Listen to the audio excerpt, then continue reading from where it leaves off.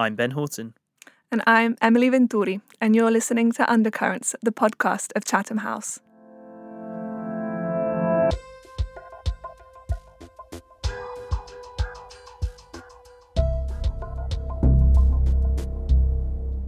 Hello, and welcome back to another episode of Undercurrents. It's great to have you with us, and I'm really excited today to be joined by a new colleague of mine, Emily Venturi. Hi, how are you? Hi, Ben. Thanks so much for having me. I'm very well. Excellent. Got kind of split loyalties in the studio today because obviously tensions are running high in this week of recording, which also coincides with the finals of the European Championships football. And we've got English and Italian loyalties here in the studio. But I mean, obviously, by the time this episode comes out, we'll know the result. But whatever happens, good luck, Emily. Hopefully, we'll be celebrating Italy, but we'll see. May the best team win. That's what I'm going to say about that. So, Emily, you're the Schwartzman Academy Fellow in the Asia Pacific program here at Chatham House. Could you maybe tell us a bit about what work you're doing at the moment? Yes, of course. So I have the pleasure of being hosted in the Asia Pacific program, and I work on refugee policy issues in Asia, particularly looking at China, Japan, and India's engagement with international refugee instruments, such as the recently affirmed Global Compact on Refugees. So I'm particularly excited today for our guest speaker on the podcast. Yeah, absolutely. And we've got a fantastic guest lined up for you today. It's just going to be the one interview this week, and that interview is with Gillian Triggs. Gillian is the Assistant High Commissioner for Protection at the UNHCR, the UN's refugee agency. Gillian's been at the forefront of refugee policy in Australia as President of the Australian Human Rights Commission, and now at the United Nations. As Assistant High Commissioner for Protection, she oversees the agency's international protection work for literally millions of refugees, internally displaced and stateless people, and other people in need of protection around the world.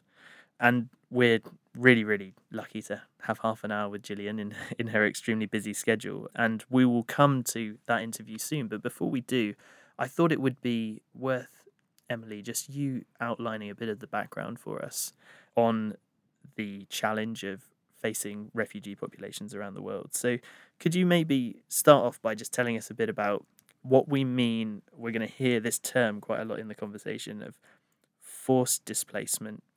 What do we mean by that? And what's the scale of that problem?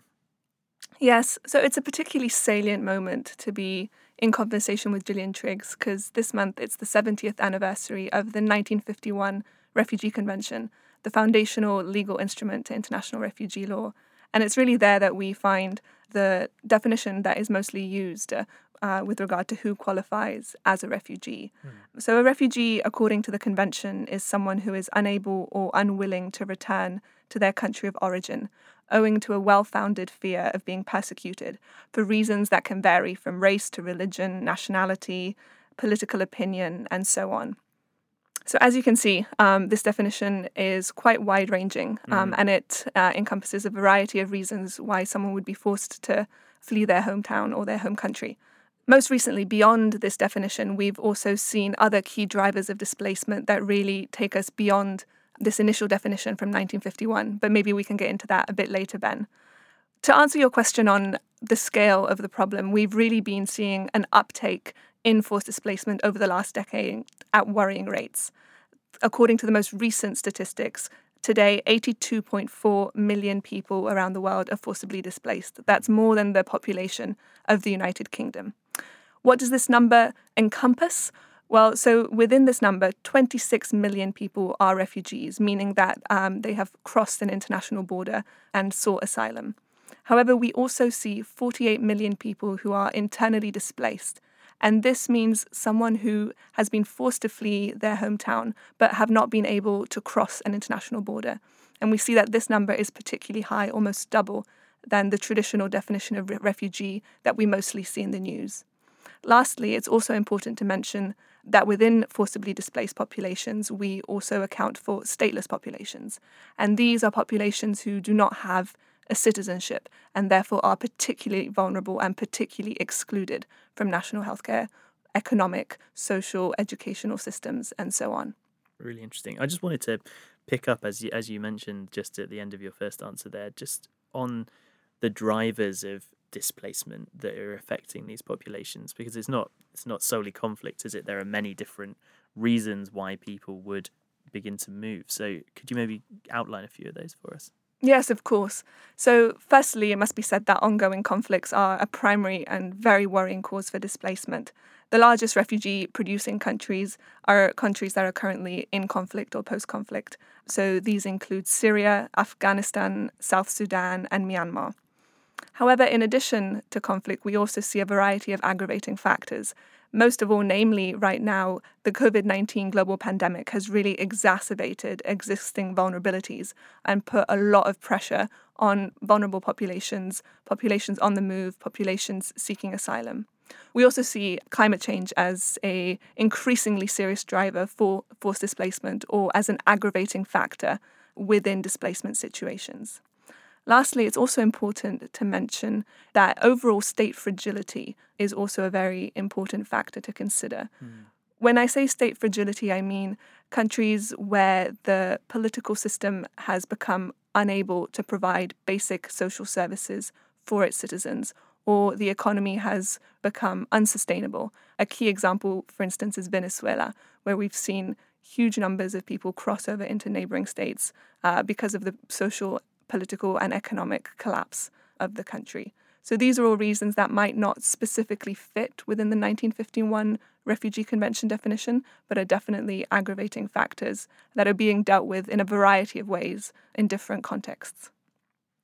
That's awesome. Yeah, thank you. Could you maybe tell us a bit about how international law around refugee protection has changed over time? Because obviously we've spoken a lot about this Refugee Convention from 1951, and that's still very much a kind of foundation for global cooperation on this issue. But as you say, the picture has become far more complex as years have gone on. People have become more aware of different drivers. Have there been sort of updates to this? What other agreements exist between states about how we deal with refugees? Yes, you're spot on there, Ben. So the 1951 convention is also important to mention. It was developed in Europe as a direct result of displacement following World War II. So it's a very contextual origin for the convention that was not initially global in its consultations or its applications. It was then extended with its 1967 protocol. But since then, we've really not had any hard law updates to international refugee law. What we do see is a variety of regional responses. South America, in particular, Africa, Europe, all have common instruments that states use when responding to forced displacement at a regional level. However, when it comes to hard law updates, we really haven't seen much. And it's quite a vibrant debate within both scholarly and practitioner communities as to where we go from here. Also important to mention, the latest update that we don't see within hard law, but we see more within international cooperation, is the affirmation in 2018 of the Global Compact on Refugees, which is a text that was affirmed by consensus at the General Assembly that reaffirms state commitment to protection and solutions of forcibly displaced populations. This is an effort that was led by UNHCR to bring in a new diversity of stakeholders from the private sector, from civil society, reaffirming donor and host state commitments to displaced populations. However, it's important to note that this is not a legally binding instrument. And so the effects on solutions for displaced populations of the Global Compact are yet to be seen and are fiercely debated. That's such a great overview, Emily. Thanks so much. And I think it's the perfect segue now into our full interview with Gillian Triggs. Hope you enjoy it.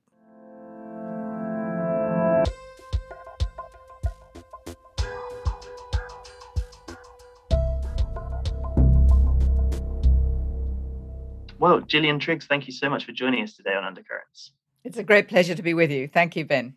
I'd like to begin with a pretty big question, I suppose, but I'm just really curious to know your thoughts. Obviously, we're still in the midst of the COVID-19 pandemic, and that has brought with it some particularly sort of austere governmental responses across the world. Some very difficult choices have had to be made between civil liberties and public health. And I wondered if we could begin, maybe you could give us a sense of what the pandemic has meant for displaced populations in particular, and also how it's affected the work of UNHCR. Well, thank you. And of course, COVID has had a huge impact on all vulnerable people all over the world. So I think that has to be understood.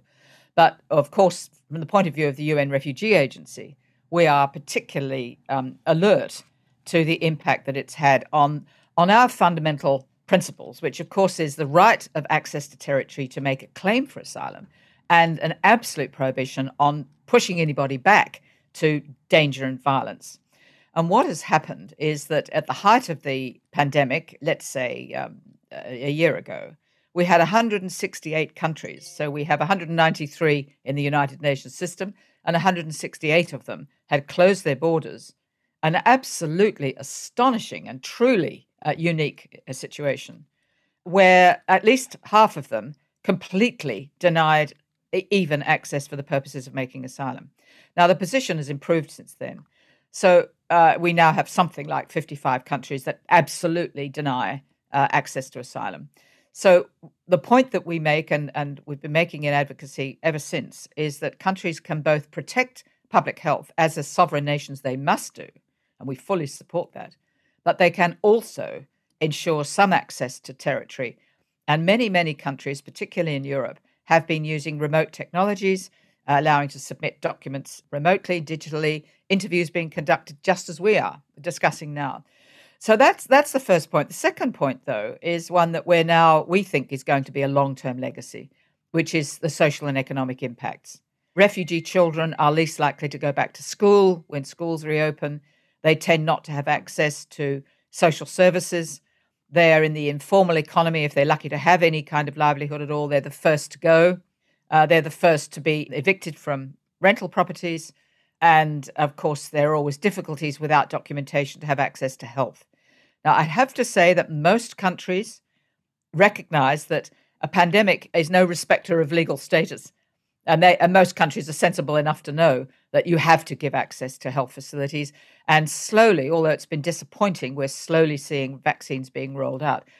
So I think just to summarize that point, the impact on all vulnerable people has been huge. But of course, refugees, displaced people, stateless people are the ones most likely to be at the bottom of that pile and most likely affected. It's clear that the COVID-19 pandemic, as you have outlined, has had really stark effects on asylum system. And when we zoom out and we look at the broader global picture, we also see that 85% of forcibly displaced people are hosted in low and middle income countries. Many of these contexts are often referred to as protracted situations, which means that refugees and displaced populations can find themselves displaced for 5, 10, 20 years. So, in these cases where local resources are already strained and under increased considerable pressure, what are some of the main long term protection concerns? And what are some avenues for sustainable solutions for forcibly displaced people and the host communities?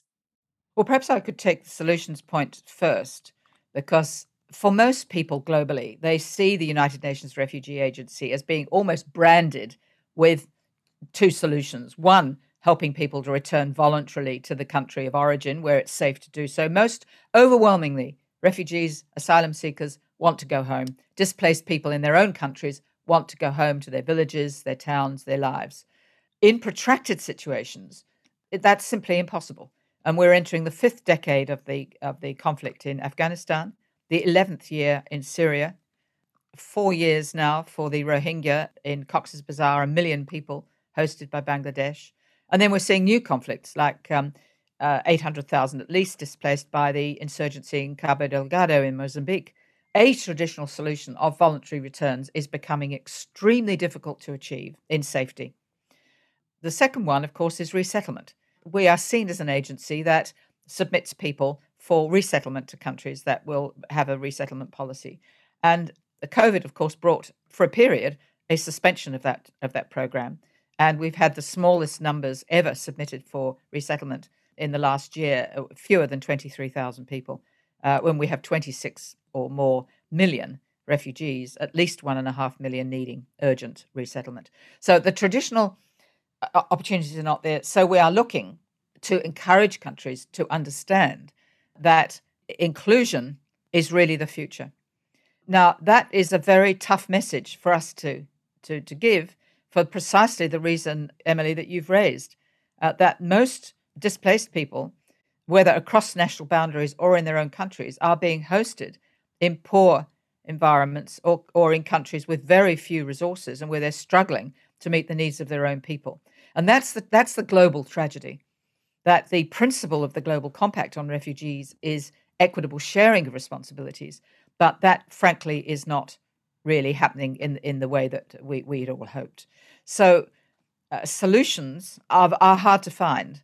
And that is why we really, hard though it is, we have to say that we need to support efforts in host countries to integrate and to help to pay for the services to allow people to rebuild their lives in some form of a durable and sustainable way. Gillian, if I could follow up on that with a quick question regarding the Global Compact on Refugees is focused on bringing in potentially new contributors to these long-term solutions that aim to foster inclusion. I'm thinking, for example, of the private sector, of development agencies. I'm wondering if you could speak a bit more to these ongoing efforts and where we see new avenues for potential collaborations and contributions to the plight of displaced people.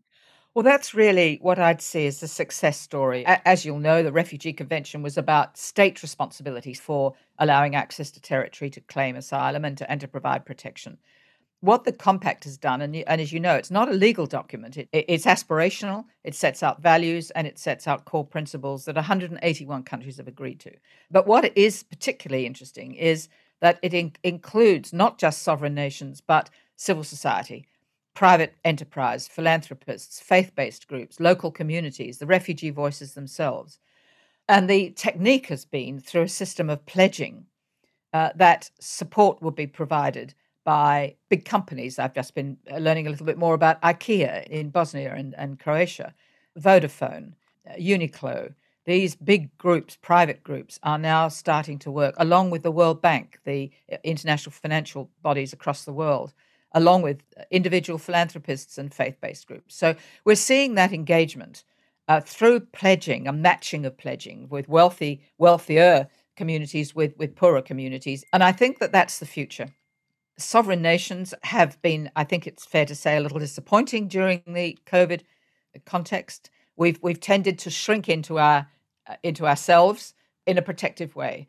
And I think up to a point one can understand, of course, COVID was produced such tragic results with now nearly 4 million deaths. Of course, countries are going to be protective of their own public health. We understand that.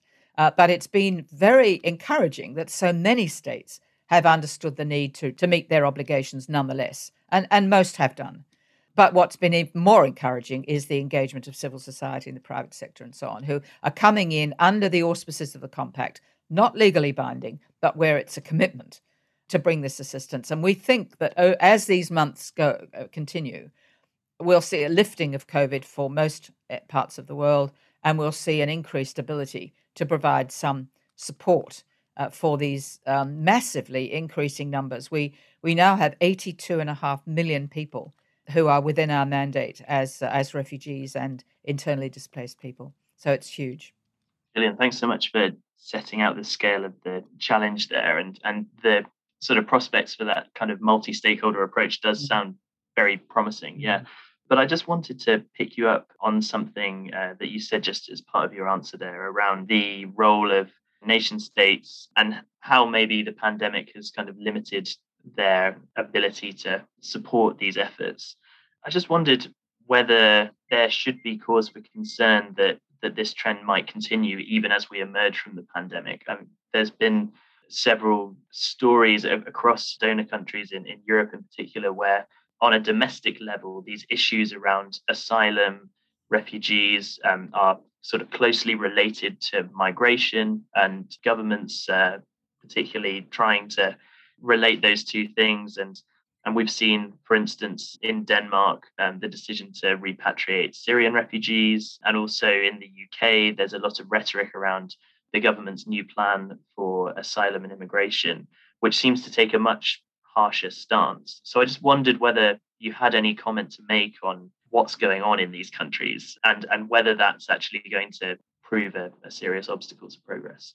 Well, it's been rather distressing for us at UNHCR to observe the huge hospitality and generosity of spirit in Africa, in Latin America, parts of Europe and Asia, but to see our traditional supporters for the principles of refugee law in Europe, but particularly in Denmark and now the United Kingdom, denying those principles. And we are very, very concerned, and I've been, of course, speaking about this as much as I can. I'm very concerned that some countries will use COVID as an opportunity to maintain restrictions and to deny the fundamental principles. Now, optimistically, one would say as COVID lifts, we would see a return to the normative, the usual principles, where almost all countries in the world recognize the obligation to grant access to territory to claim asylum. But from a European perspective, and most troubling from the UK perspective and Denmark, this attempt to criminalize people seeking asylum and to deny access to asylum, and indeed to externalize that obligation to poor countries in Africa, is almost unbelievable. It is such a denial of their traditional support in the years after the Second World War for the largely Jewish diaspora, the number of displaced people after the Second World War. The United Kingdom was a leader, a global leader. To be doing what they're doing now, 70 years later, and it's 70 years since the Refugee Convention was agreed, it's an understatement to say how disappointed we are by that. But you raise an important point, and it's one that I think we need to talk about, and that is that these are mixed movements very often coming into Europe. It's not a mixed movement for 1 million Rohingya to leave Myanmar. They are refugees and they're being pushed out by the most brutal crimes. It's not a mixed movement for people leaving Mozambique across the border to Tanzania, where they're escaping beheading and villages being burnt. They're not mixed movements. But some of the movements coming up from North Africa, from the Sahel, or up through the Atlantic to the Canary Islands and Spain, these are mixed movements. And it may very well be true that most are not refugees. They will not meet the legal standard of refugees. And I think that this is causing a level of confusion in the public mind, because people say, what is this? Well, of course we want to support refugees, but these people, they're not refugees, they're migrants. They're young people, typically young men, looking for a new opportunity in life. Now, I can hardly blame them. Of course I don't blame them. Of course, when a young man in Burkina Faso who's got a mobile phone sees how much of the rest of the world is living and has no access to education, no opportunity for a future, and every chance of being attacked by an insurgent religious group, who could blame him or her for taking these dangerous routes? What we're trying to do is to stabilize populations, improve poverty with the banks, with the loans and so on, to look at the development opportunities. But to come back to my point, these are mixed movements. And what we want is to have fast and fair systems to determine who needs protection under the refugee system and by human rights law, and who really needs to be returned to their country of origin. Sad though that is, and I would want, when you meet real human beings in this situation, you don't want to be returning them home. But in truth, to preserve the asylum system, we need to be sure that it's possible to return. And that's proved to be very, very difficult in practice. That challenges the credibility of the asylum system and is something we're really trying to work on. But I think by your raising the question, it gives me an opportunity to really recognize that there are elements of the asylum system that are not working well.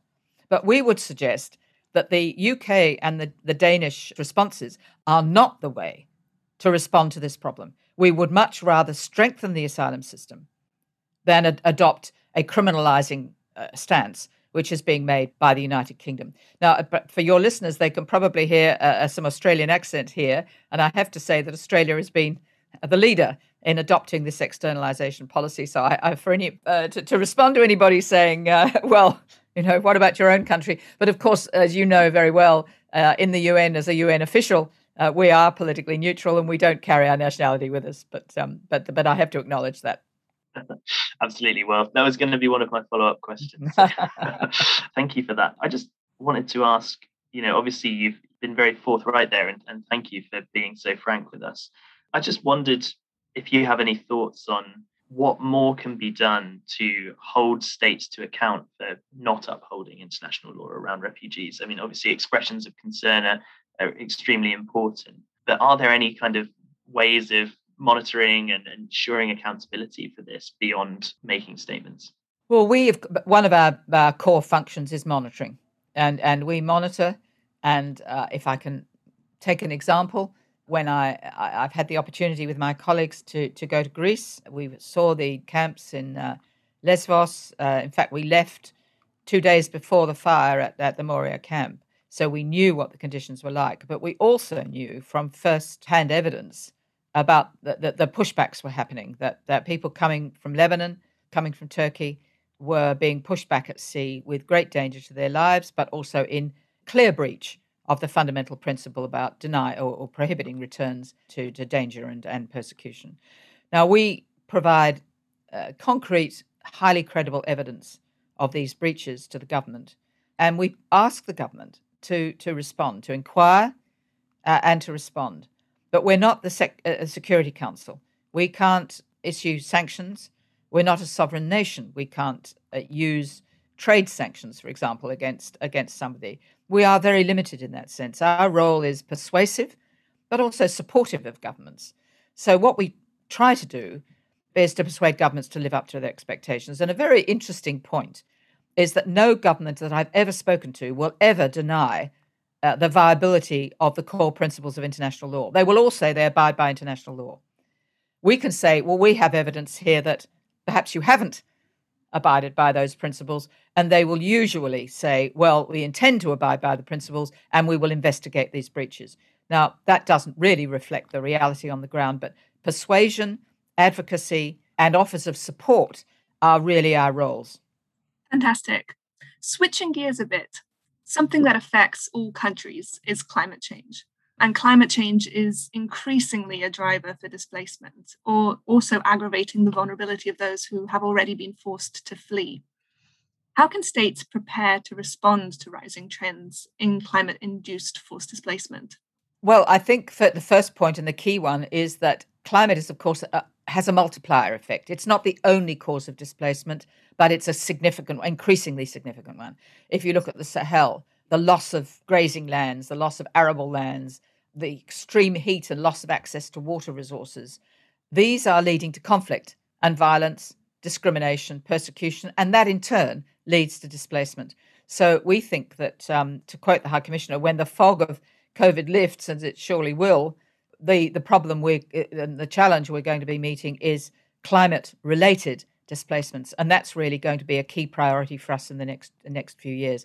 I should point out, of course, that the Human Rights Committee has already, in its jurisprudence, in its legal reasoning, on a case that concerned rising sea levels in Kiribati in the Pacific, that where a government is unable to protect its people and to protect the right to life, then it will become possible that a claim to asylum and to international protection for those essentially leaving or fleeing the effects of climate change will be possible. So I think we can see the future there. We know that's going to be critical. Excellent. And from an organizational perspective, UNHCR has just turned 70 during one of the most uncertain times for the world to have such an anniversary. So looking ahead at the next 70 years for UNHCR, what are the organization's areas of focus? You've mentioned already some of them being climate change, for example. And what are the areas that would benefit from change? Well, certainly we'll be looking at environmental degradation and climate as a means of displacement. What we are really focusing on, as I said earlier, is the need for inclusion, because resettlement and voluntary repatriation is, at least in the short term, extremely difficult, and probably even in the medium to long term. So where we are placing a very strong focus over these coming years is working with the peace groups to try to prevent conflict or to achieve peace, but most particularly to work with the development sector. In other words, we have to work more on root causes: poverty, inequality, gender inequality, environmental degradation, and the needs for inclusion in good hospitals, improving infrastructure, and so on. So that is why the High Commissioner for Refugees is looking we're working so closely now with the World Bank, which last year made grants as well as loans on favorable conditions to 15 or 16 main countries where we see huge problems, particularly in Africa and the Middle East. So I see the future as being one where we work hand in glove right from the beginning on root causes with peace and development groups. That is where we have to deal with emergencies in the refugee agency. Of course we do. people without shelter, without food, of course we have to work. We will never we will never not do that. But we have to work with governments and with the financial institutions and private sector to work on root causes, one of them being astonishing levels of inequality. Some countries in Africa have 1 or 2 ventilators, almost no access to oxygen, very few intensive care units available to people. These are primitive conditions. And in the 21st century, that it's absolutely unacceptable. So we have to work. UNHCR has to work in a much wider landscape of development and peace and work across the world. So I think that's our challenge for the future. We've spoken about a lot of different challenges today in this conversation, but I wondered whether we could end on a note, just some reflections on where refugee protection is being done well at the moment. Are there examples of best practice that you think other countries should learn from and that could be modelled? Well, one that comes immediately to mind is Colombia. We've got nearly 6 million people forcibly displaced from Venezuela in North Central America, and they're being hosted across the entire region with extraordinary levels of generosity. But we have never, I don't believe ever in the history of the United Nations Refugee Agency, ever seen such an extraordinary response by Colombia. They are granting a 10-year temporary protection status to 1.7, at least 1.7 displaced people from Venezuela, and they are building a pathway after the 10 years towards full citizenship. So they can access to work, to education for the children, to vaccines, healthcare, social welfare systems. They have simply been embraced by this remarkable government in Colombia. And that really is, I can't think of a better best practice, but there are many others. And sadly, to pick up Emma's point, sadly, some of those best practices are by some of the poorest countries in the world. And that's a lesson for us all, I think. Gillian Triggs, thanks so much for joining us today. It's a great pleasure talking to you. Thank you very much.